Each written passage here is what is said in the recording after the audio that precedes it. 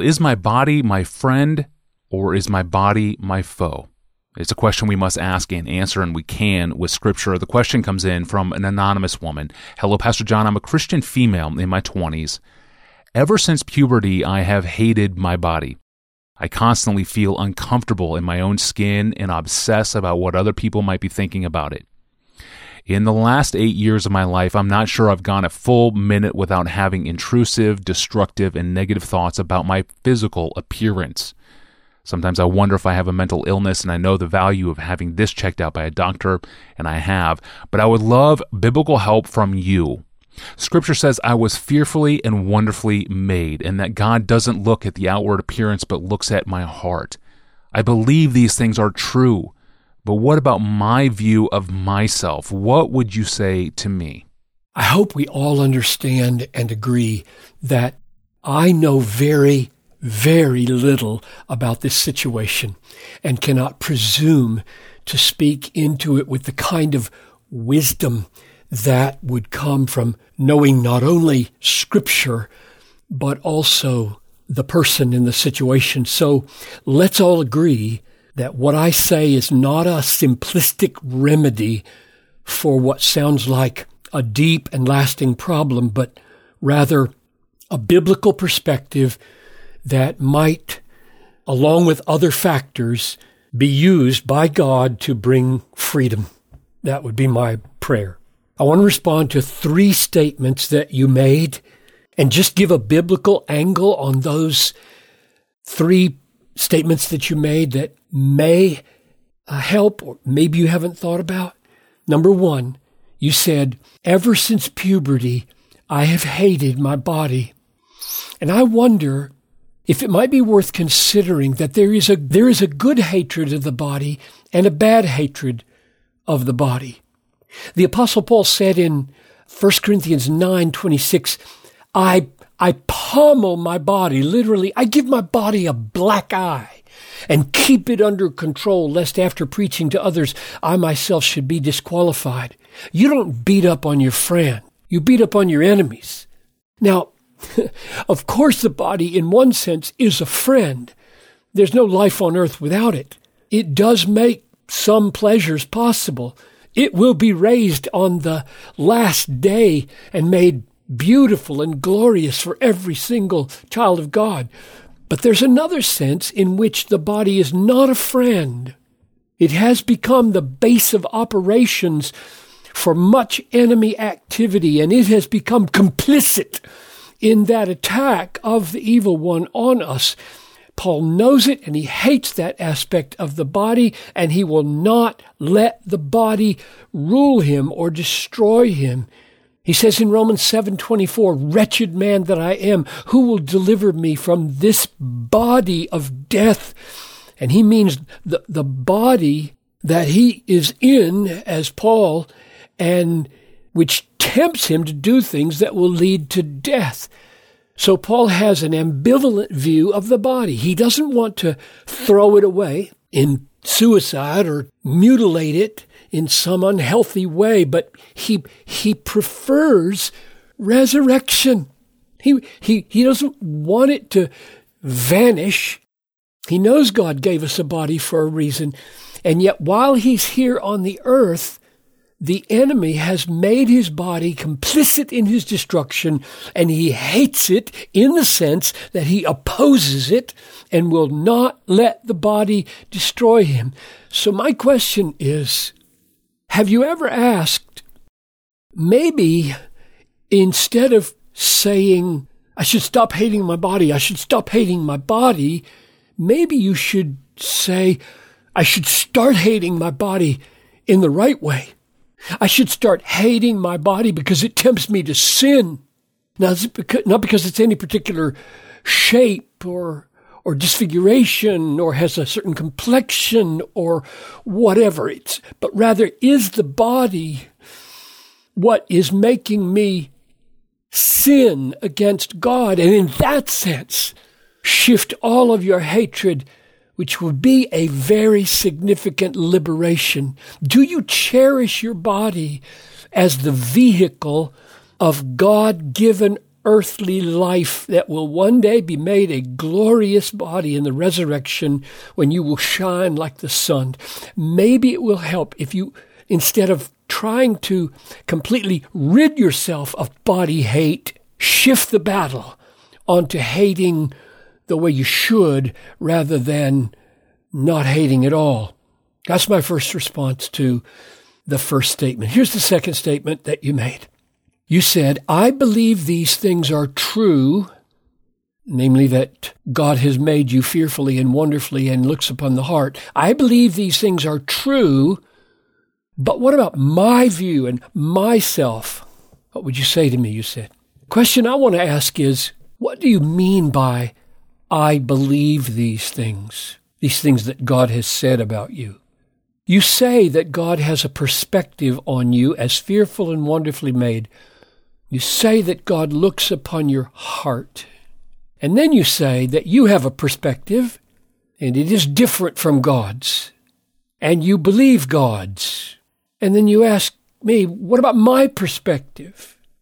And my response is, what do you mean you believe God's perspective? Have you ever thought that believing God in the New Testament, is more than intellectual assent to the truth of something?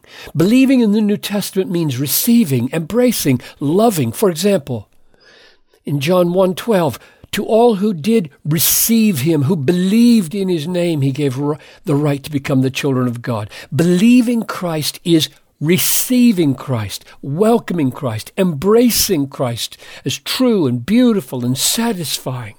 Or 2 Thessalonians 2:10, where Paul refers to unbelievers as those who, quote, refused to love the truth and so be saved, which means that believing the truth includes loving the truth. The devils believe and tremble. If you believe what God says, you love the fact that he said it. You embrace it. It becomes part of what satisfies your soul. God's perspective is precious. If it's believed, it's precious. We embrace it. We kiss it. Jesus said, whoever believes in me shall never thirst. Believing Jesus means believing that who he is and what he says are thirst-quenching, soul-satisfying. So I ask you, what do you mean when you say, I believe God's perspective about me is true? Do you? Lastly, number 3, you say, I constantly feel uncomfortable. In fact, you said there's not been a minute for 8 years.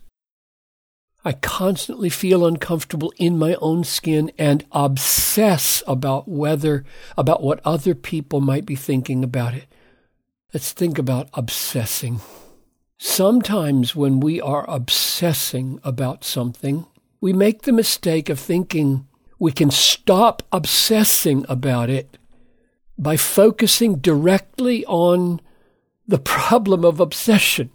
But that never works, does it? Because in the very focusing on the problem of obsession, we continue to obsess.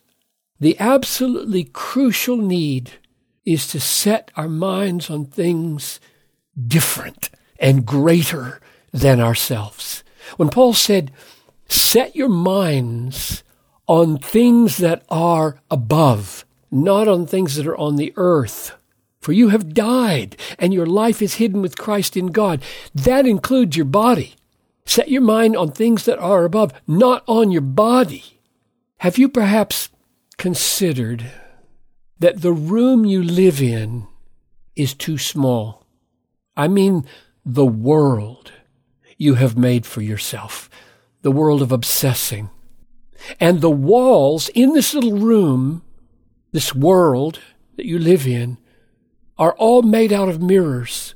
So you live in a little room, the world you've made, and all the walls in the little world, this room, are mirrors.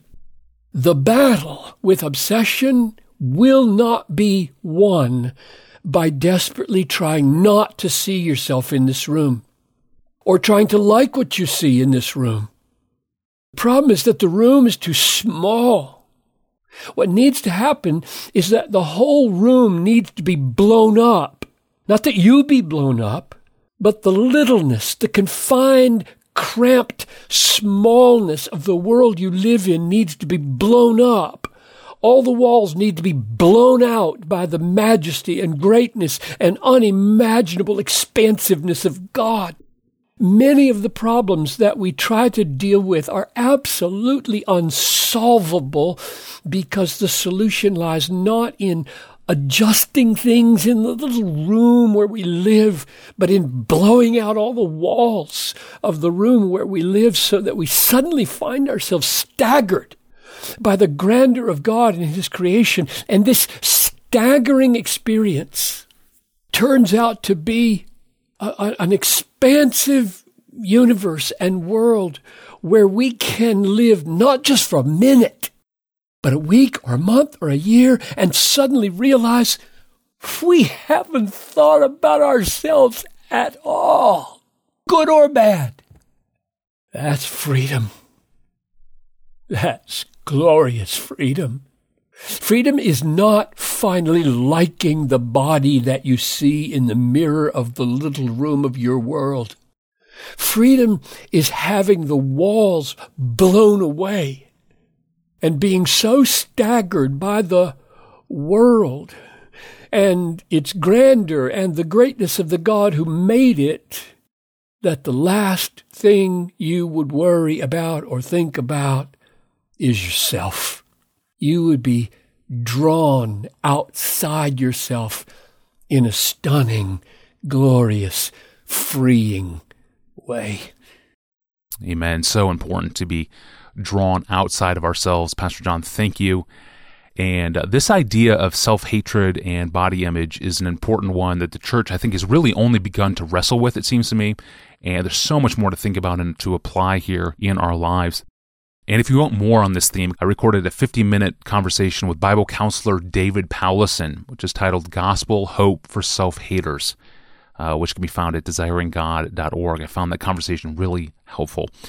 Thank you for making this podcast, the Ask Pastor John podcast, a part of your day. You can stay current with our new episodes on your phone by subscribing through your preferred podcast app or through the APJ app, and even now through DG's YouTube channel. Of course, to search our past episodes or to browse our most popular episodes or to send us a question of your own, go to our online home at desiringgod.org/Ask Pastor John. Well, how does God's sovereignty over everyone not make each of us robots? Where is the place for human will? And how does God govern over everything, even human decision-making? It's a great question, and it comes from a listener in Nebraska, my home state. I'm your host, Tony Reiki. We'll see you on Wednesday for that.